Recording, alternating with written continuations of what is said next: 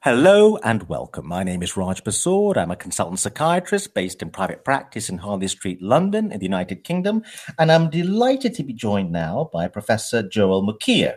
And we're going to be discussing his new book, A Culture of Growth, The Origins of the Modern Economy, published by Princeton University Press. Joel Mokyr is the Robert H. Strotz Professor of Arts and Sciences and Professor of Economics and History at Northwestern University and Sackler Professor at the Etienne Bergler School of Economics at the University of Tel Aviv. His many books include The Enlightened Economy and The Gifts of Athena. He is the recipient of the Heineken Prize for History and the International Balzan Prize for Economic History. So welcome, Joel. Your book is tackling several important questions. One key question is why the Industrial Revolution occurs at a particular moment in history in a particular part of the world. And one of the reasons it seems to me this is a very important question, not just an issue of just history, but very relevant to the modern world, is we live in a world where some parts of the world are very developed and others are not so developed or not at all developed. And there's a key question, which is why is that? Why is it some parts of the world just seem to fail to develop while others do? And in a way, your book is trying to tackle that question by looking back historically at the moment where it happens in the West. Would you agree that it's an important question in terms of the modern world? Well, it's so important that a very famous economist, Robert Lucas, once said that once you start thinking about that question, it's very difficult to think of anything else because it is the central question of our economic existence. Much of the world, also, as you say, not all the world, is today vastly richer than at any point in history. I would say that the people who are at the bottom of the ladder today, so people who are relatively poor living in Western Europe or even the United States, are enjoying a living standard that is much higher in almost every dimension than the popes and the emperors of the past. I mean, we are living longer, we are enjoying lower infant mortality, we are taller, we are stronger, we are healthier, we eat better, we enjoy ourselves better, we have more access to information. All of this has emerged in the last 200 or 250 years as the result of a set of developments that began with the Industrial Revolution. And so what I tell my students is I compare modern economic history with the history of evolution. And I tell them, look, for millions and millions and millions of years, species came and species went, and, and the world really remained more or less as it was. And then one day, fairly recently, Homo sapiens comes around and changes the rules of the game. And from then on, everything is different. And the other sort of analogy, somewhat more prosaic, is to compare economic history to a hockey stick. That it's got a very long shaft in which essentially very little growth, and all of a sudden it bends upward very sharply and stays at that trajectory, because I think as far as growth is concerned, we haven't seen nothing yet. Now, you're quite correct in saying that, of course, this is not shared equally among different nations in this world. But it's worth pointing out that even the poorest countries today, poor countries in say, Africa or Central America, even in these poor countries, even so they are vastly poorer than people are in Europe, the living standards have improved. You can think of economic progress as some kind of an epidemic, if you want, some kind of infectious disease. Europe is the first one that's infected, and then slowly other countries sort of catch the bug. Some of them earlier, some of them later. Japan was there fairly early. China and the four tigers in Asia a little bit later. And some places in Africa seem to be more or less immune to this disease. But eventually, I think they will all catch it. And of course, it's not really a disease. It's a good thing. It's an improvement in the human condition. But I think eventually the entire world will live at a standard of living that is vastly higher than what mankind ever experienced. And I think once you start thinking about that, Raj, it is very hard to think of anything else. I thought the other point you're making in the book is that it's not just a really interesting question as to why this industrial revolution, which transforms the world, happens at a particular moment in history and in a particular geographic location, but the fact that once it starts going, it doesn't stop. I think one of the points you're making in the book is that if you look through the whole of human history, some civilizations progress for a bit, then they seem to stop and then go through long periods of time when nothing much seems to happen, or often they go backwards even. The notion that something begins at a particular moment in history and keeps going, you're raising, I think, a key question, which is what's happening there? Because that's unusual as well. I think it's absolutely correct. And I will tell you what my answer is, and I don't think you'll find a lot of people who, in my profession, who will disagree with it. In the past, you do, as you state correctly, you see periods in which economic growth does occur. For instance, living standard in the Roman Empire, at its peak, were pretty decent, at least for a considerable part of the population. But then, as we all know, the Roman Empire declined and fell, and we go into a period in which living standards decline precipitously. The same can be seen happening in China, in India, in the Middle East, and on and on and on. So what's different about Europe after 1750? And my answer is, in Europe after 1750, growth is driven by knowledge. It's driven by a combination of science and technology, which I call useful knowledge. Also, that term is a little bit confusing because not all of it is actually useful, but it's a term that people used in the 18th century, and I like to use that. But basically, it consists of progress in science and progress in technology, reinforcing one another. On the one hand, better understanding of natural regularity allows you to design better machinery, but at the same time, technology gives you tools and instruments to investigate nature that make you understand nature better.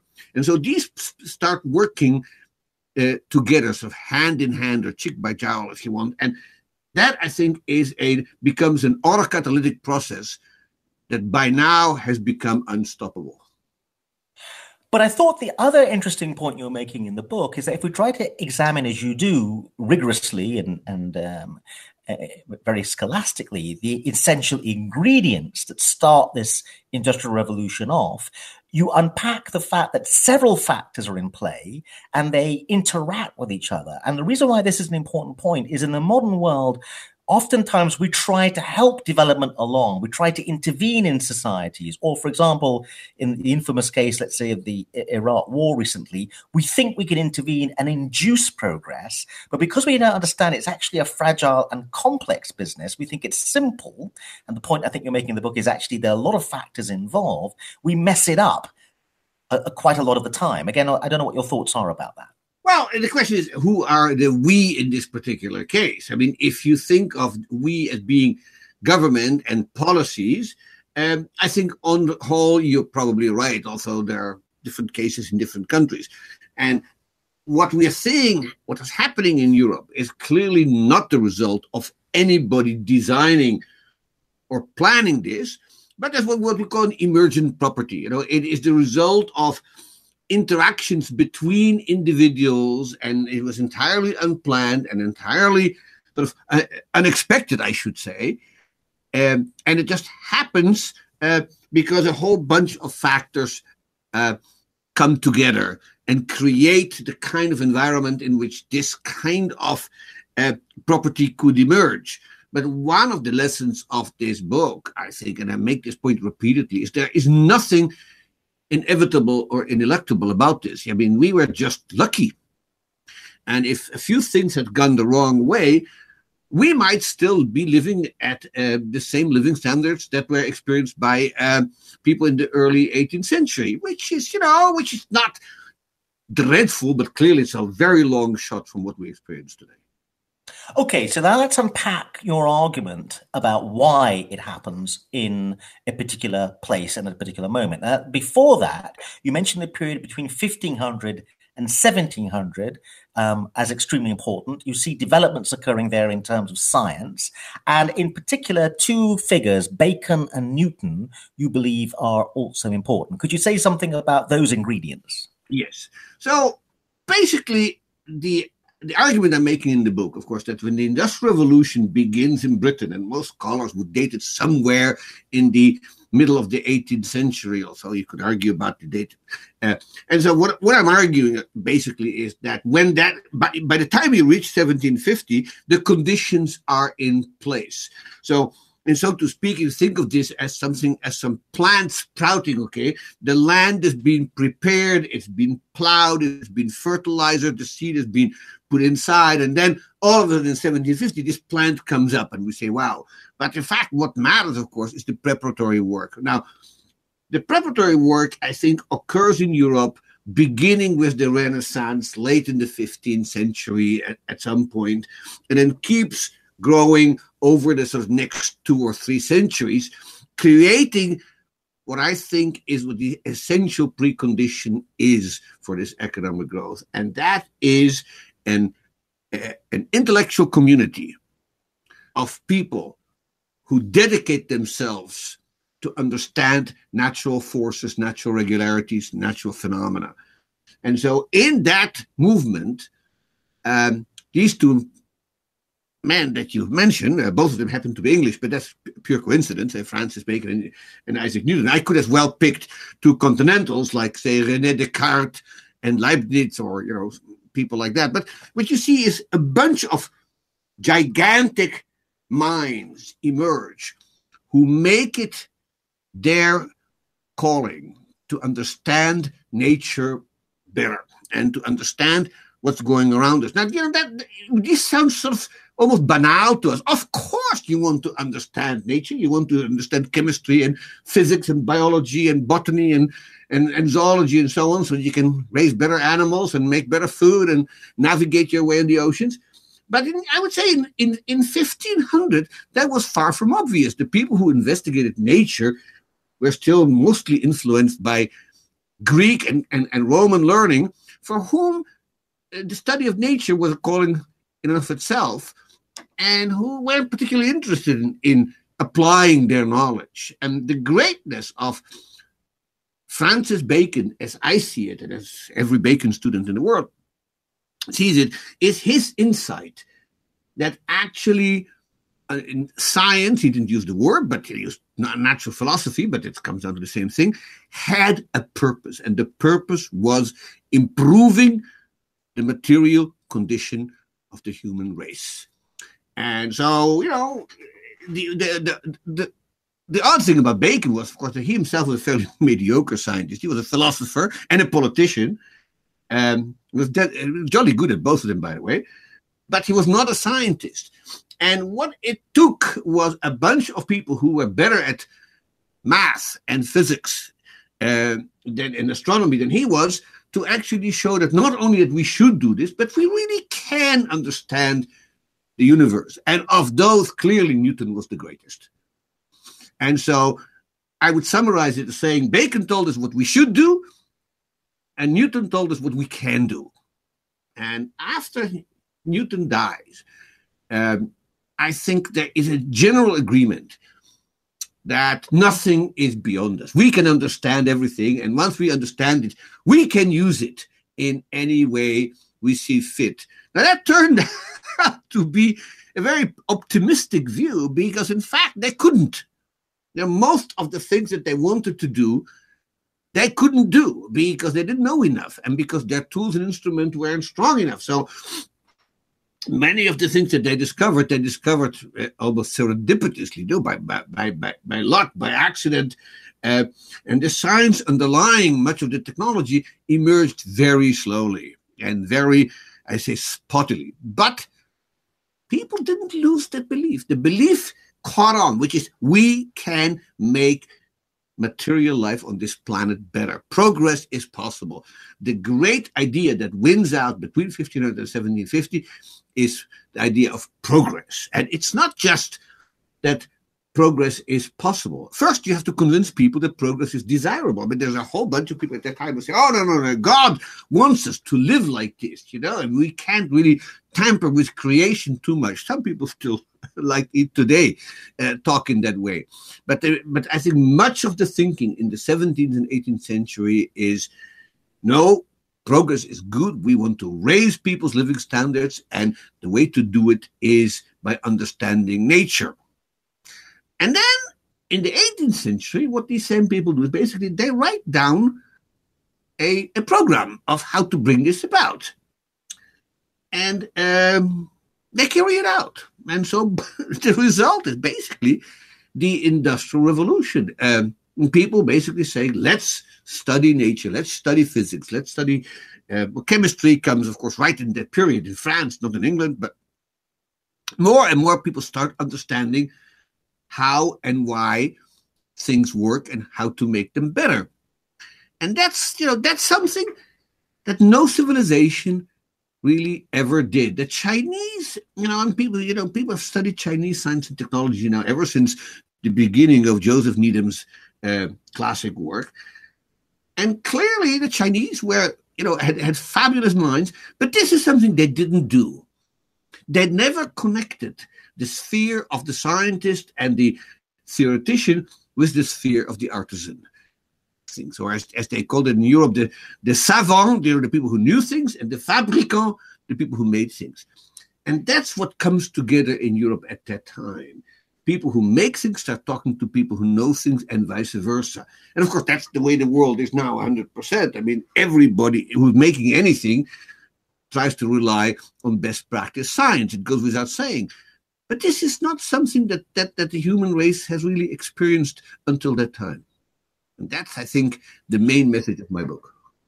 But I also thought you were making the point that this is an important moment in history. Bacon and Newton are important figures in this and this period of time, because it's particularly Bacon argues that we're going to discover new things. Knowledge is about the notion of discovering new things, and we're going to put aside the ancient Greek teachings. We're not going to say that knowledge is something that has already been handed down to us, and we have to go back and just memorize or learn the old stuff. In other words, knowledge becomes a voyage of discovery into new stuff, whereas before, learning had been the idea that you learned the old stuff and you just repeated it because it was all handed down from the ancient Greeks. Any reaction to that? No. So that's a main message of the book. One of the things that changes in Europe in this period between 1500 and 1750 is that people lose this paralyzing respect for what they called at the time the ancients. That's classical civilizations, classical knowledge, classical science, classical literature. Basically, they admired that, the achievements of these great Greek and Roman writers, Aristotle and Cicero and, Plato and Archimedes and Galen and all these people, we can never be that good. So if you want to study medicine, you study the writings of this 2nd century Roman doctor called Galen, who basically summarized everything that was known at the time. And, other civilizations outside Europe still suffered from this paralyzing admiration for earlier knowledge. It was true for Muslim civilization, it was true for Jewish civilization, it was true to a large extent for the Chinese. And what you see happen in Europe is this amazing loss of respect for the learning of the ancients, in which people, and Bacon was one of the worst, but by far not the only one, by far from being the only one. Lots of people wrote like that. They basically say, Aristotle was a very smart guy, but we can do better. And, somebody like William Gilbert, when he writes the Magneta, basically says these Greeks didn't know anything. That's too strong, but that's the attitude that people take. And what happens particularly in the 17th century is this sort of struggle between the ancients and the moderns, and the moderns basically saying, we can do better than these classical writers in every dimension. We've got Shakespeare and he's better than Aristophanes. Now, I think that's a silly comparison. How can you ever compare Shakespeare with Aristophanes? But surely you can say Yet Newton knew more than Aristotle about how physics works, simply because Newton knew what Aristotle knew, but not the other way around. And this is something that everybody realizes. So by 1700, that battle in Europe is over. Basically, people still study the classical writings, but not for the purpose of understanding astronomy, chemistry, and so on. Remember, the Copernican revolution overthrew a huge amount of astronomical knowledge based on the writings of a bunch of Hellenistic astronomers, which people had believed for many centuries, and it turned out it was wrong. They could prove it was wrong, and people start finding statements in Aristotle that are just mistaken. For instance, I'll give you one other example of this happening. Aristotle postulated that nature abhors a vacuum. You cannot create a vacuum because then that was not possible. Well, the Europeans basically questioned that statement, and they created something called a vacuum pump. The great English scientist Robert Boyle built a great one, and they said, "Look, we're making a vacuum. Aristotle just isn't right. Vacuum is possible." Now that has huge implications because, of course, you can't really build an atmospheric engine unless you understand that a vacuum is possible. So this has vast implications. But in astronomy, in physics, another example, spontaneous generation. Can life emerge from things that are not living? And Aristotle said, yes, of course they can. And then a bunch of Italian biologists in the 17th century said, no, spontaneous generation doesn't occur. Every life comes forth out of other life. Think about that. That's a huge discovery. And basically, you're overthrowing a vast body of knowledge that was just wrong. And I think that's what Europeans do throughout this period. Now, this is not self-evident. And the truth is that a lot of bodies fought against this tooth and nail. And it could easily have gone the other way. In a way, I argue in the last chapters of the book that that's what happens in China. In China, you also have people who want to innovate, but the ruling incumbency, the people who are in power right now, they fight this and they basically suppress it until the Chinese regime is overthrown in the 20th century.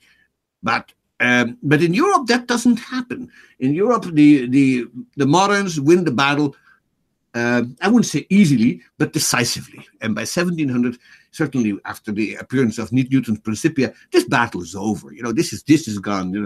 Nobody says you want to study physics. Go read Archimedes. I thought the other point you're making, because I think it's a very interesting analysis about paralyzing influences, what paralyzes a society and stops it moving forward.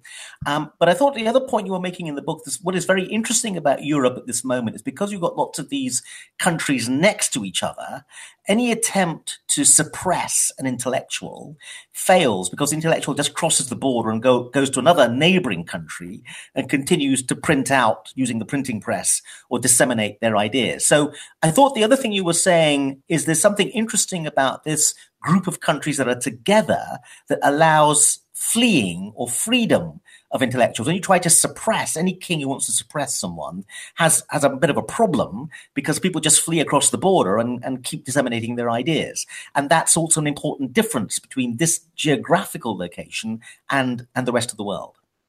That's absolutely true. And, it doesn't even necessarily require people fleeing. Also, a lot of that happened. But, you think about the so-called index. The index was a list of prohibited books that couldn't be printed because they were heretical and apostatic in some way, and blasphemous. Don't ask. These words are being used if you want to suppress innovation.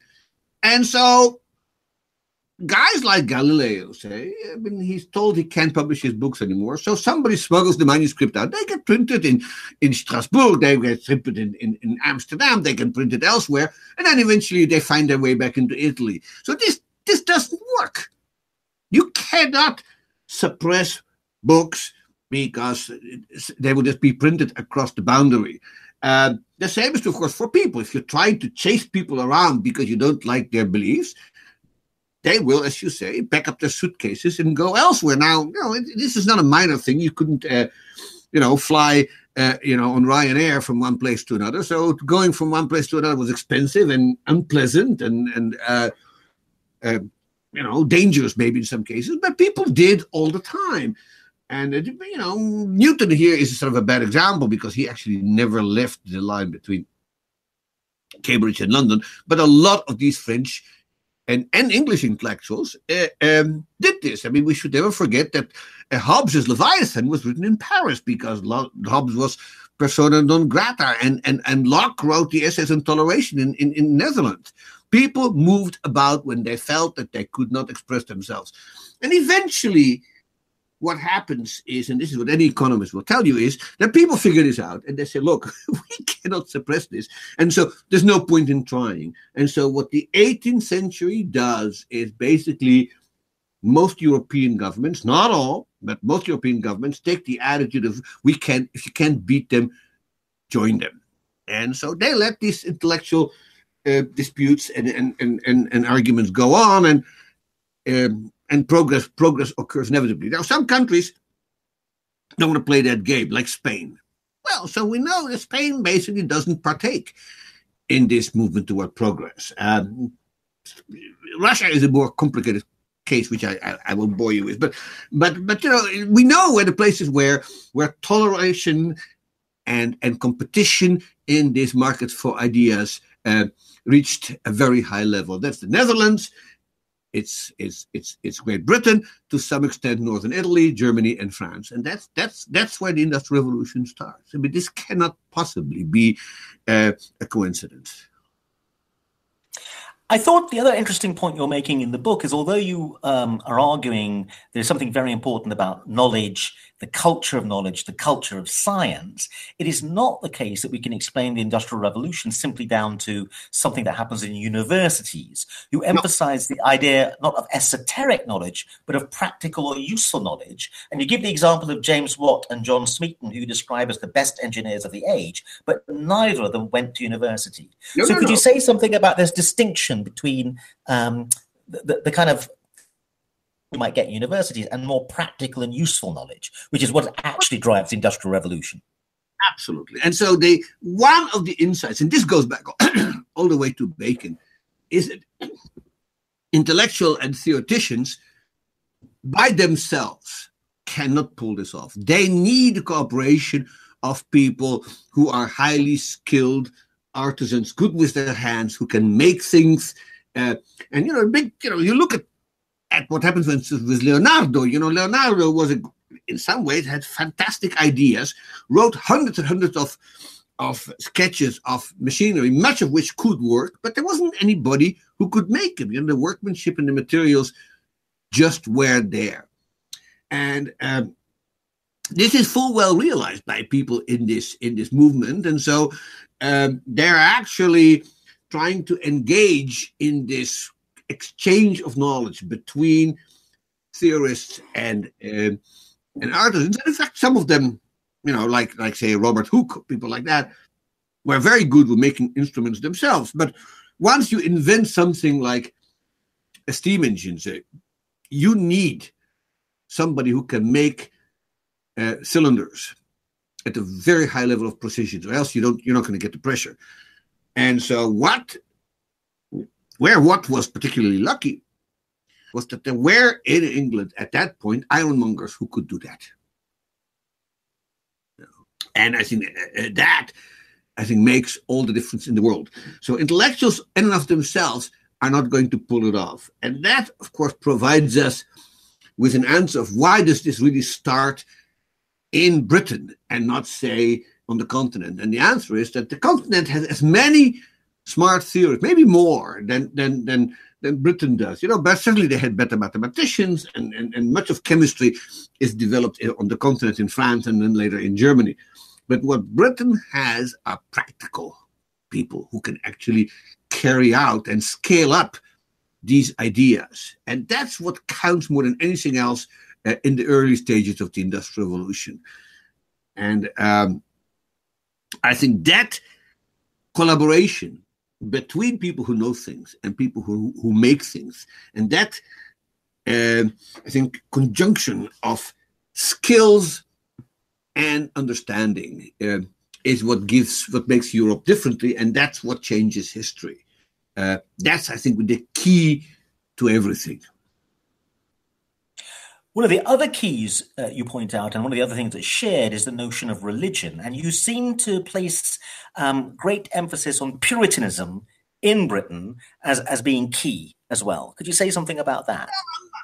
This is, of course, is an old idea. It goes back all the way to Robert K. Merton, who was one of the greatest sociologists of the 20th century, when it's been compared to what Ken Arrow was to economics in sociology.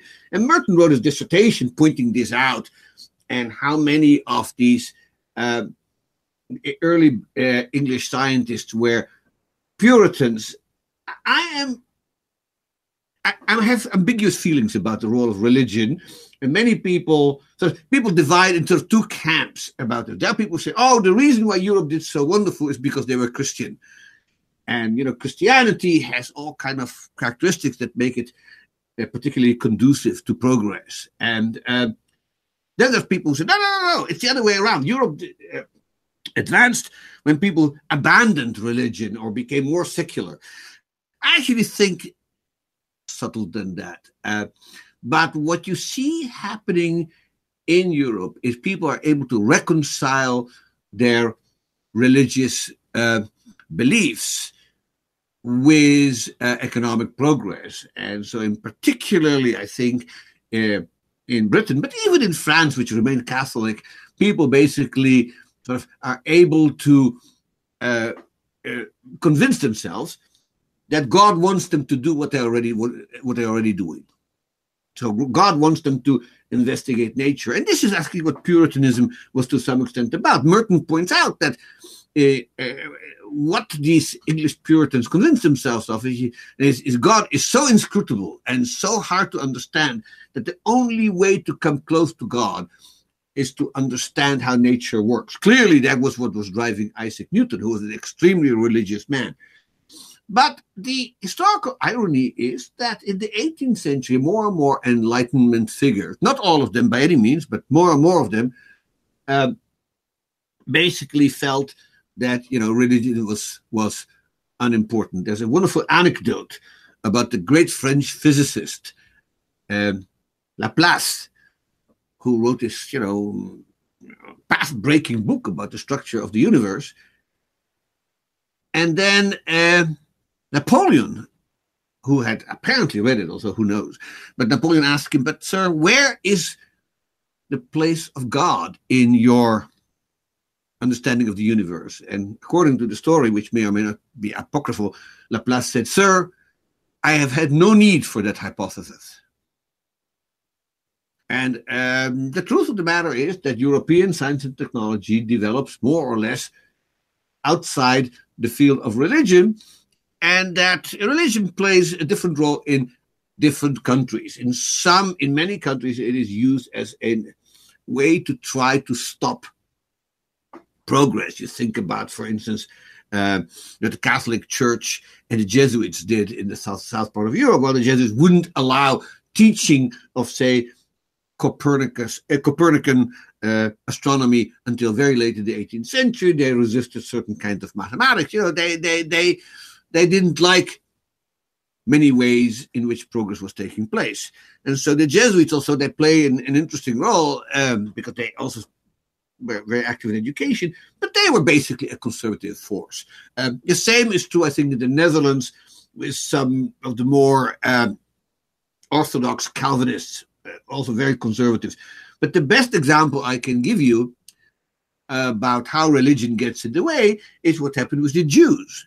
So Europe has, not that many, but a considerable number of Jews. And the interesting thing about Jews is that they're educated. Men in the Jewish community were almost without exception literate, which is far from true in any other community, certainly around, say, 1600. But in Jewish society, it was the basically an obligation of parents to make sure that their sons could read, because the religious practice basically consists of reading the Torah. And so the Jews were all literate. But if you look carefully, before 1800, in fact, the contribution of Jews to physics, to mathematics, to astronomy, to chemistry, to biology is essentially zero. They have very, very few contributions. And that is because their religion was basically conservative. Everything worth knowing was already revealed to our forefathers. It's all written in those books. If you want to be smart and wise and learned, you study those books. Now, at some point after 1800, the Jews changed their mind about that, and they climb on the bandwagon of secular civilization. And then, of course, there's no stopping them. But until 1800, Jewish religion is an obstacle to research and progress among the Jewish community, which I find an extremely interesting phenomenon, because, of course, that's not what they are today. Now, one of the other things I think is very interesting about your book is that I believe, and I'm sure you may run screaming from the room at this idea, that you're discussing forces, because you're discussing a dynamism that gets unleashed. There's a dynamism that starts to happen, which keeps going and going and going, and therefore people are driven by forces. So there's a sense in which actually I think you're exploring almost a psychological theory as to what's going on with the Industrial Revolution, because these forces that drive people mean they keep going, not just an individual dedicates their life years and years to these processes, but generations devote themselves to it. Any response to that idea? Well, I'm not 100% convinced that people are entirely driven by this search for progress. Many of them obviously are driven by fairly selfish motives. They want to make a mark on the community of scientists. They're looking for patronage jobs. They're looking for, if they're working in a university, they're looking for nice university chairs. But many of them eventually abandoned those university chairs and took jobs that paid better, like Galileo or Newton. But they all wanted to establish themselves as leading scientists in their generation. It was what we call in economics a reputation game. People are trying to impress their peers because if that's how these patronage jobs are handed out. And so this is in a way a highly competitive system, and it's for good reason that I call it the market for ideas, because people are not just selling ideas, they're selling themselves, because they obviously are judged by the quality of their original ideas, as is true, of course, today as well. And so it's that kind of competitive system that drives progress just as much as people's beliefs that they wanted to make things better on this planet. But in a way, that's what economics tells you, right? I mean, they tell you, Adam Smith told us, that it is not out of altruism that the baker provides his bread. He wants to make a living, but it works. That's what precisely emergent properties are. And my sense is that something like that is happening in Europe, even so the market for idea, of course, is not a real market, but people are still competing in it. And Raj, it's still working today. I mean, the reason science is progressing is in large part because many people, whether they are in molecular biology or in anthropology, people want to impress others. They want to make a mark. If you are in a field like mine, of course, everybody is hoping for the Nobel Prize. But short of that, there are other things that you can get. You can get knighted by the Queen, as one of my friends just has been. So people are trying to do well for themselves, and in the process make the condition of the human race better. That's how economics really predicts society ought to work. And I think this is just another example of it. It's something that nobody at the time, oddly enough, expected how far this would go. Well, we're running out of time a little bit. It's been lovely talking to you, Joel, but I want to ask you another question, my final question, which is maybe again one that may lead you to run screaming from the room. Let us imagine a leader of a country is listening to this podcast, maybe the leader of a developed country, or maybe the leader of a country that is not developed. What should they take away as the lessons from your book if they were trying to learn the lessons of the Industrial Revolution starting in Britain and leading to a big edge that Britain had over the rest of the world for a while, and certainly spread to the west of Western Europe. If you're running a country, what lessons do you take away from your book in terms of what should you be doing with your country if you have power and the ability to twiddle the main variables to ensure your country accelerates in terms of development and doesn't get stuck or doesn't stay underdeveloped? Well, there's a particular developed economy I have in mind now, that is run by a Mr. Trump. And if you want a set of good policies of how to make your country go ahead, don't do what Trump is doing. And there are at least two things that I think are particularly devastating. And I never thought I would have to make these points until the last year. And the first is allow mobility of people. That the ability of the best and the brightest to move about and go to the places where they can do the best for themselves, that is the lubricant that makes the international scientific community work. And what has been happening in the last year is that the American administration is very rapidly making that movement increasingly difficult. And that is one of the most stupid policies that can happen. The other thing, and it's ironic you should ask this question, because there was just a editorial about this, or an op-ed about this morning in the New York Times, is that governments should respect what scientists tell them. Now, scientists are not omniscient, and they make mistakes, and they get things wrong, and sometimes they're just, trying to convince people of things that they're not sure of themselves. But by and large, I think what we should do is listen to what scientists tell us, and because they're better informed about their fields than the rest of us. And this administration in the US is explicitly and quite deliberately turning anti-science. And they are denigrating environmental science, they are denigrating climate science, they are denigrating medical science, and they're putting in place ignoramuses with political agendas. And that is the worst thing that you can do. As far as the European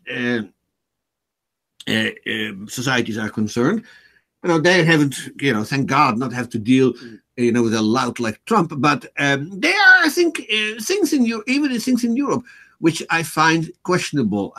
One of the things that I have never quite understood is the strong resistance that Europeans have to what is known as GMOs, genetically modified organisms, which essentially is the way science allows us to improve plants and make crops more friendly in a particular way that we desire.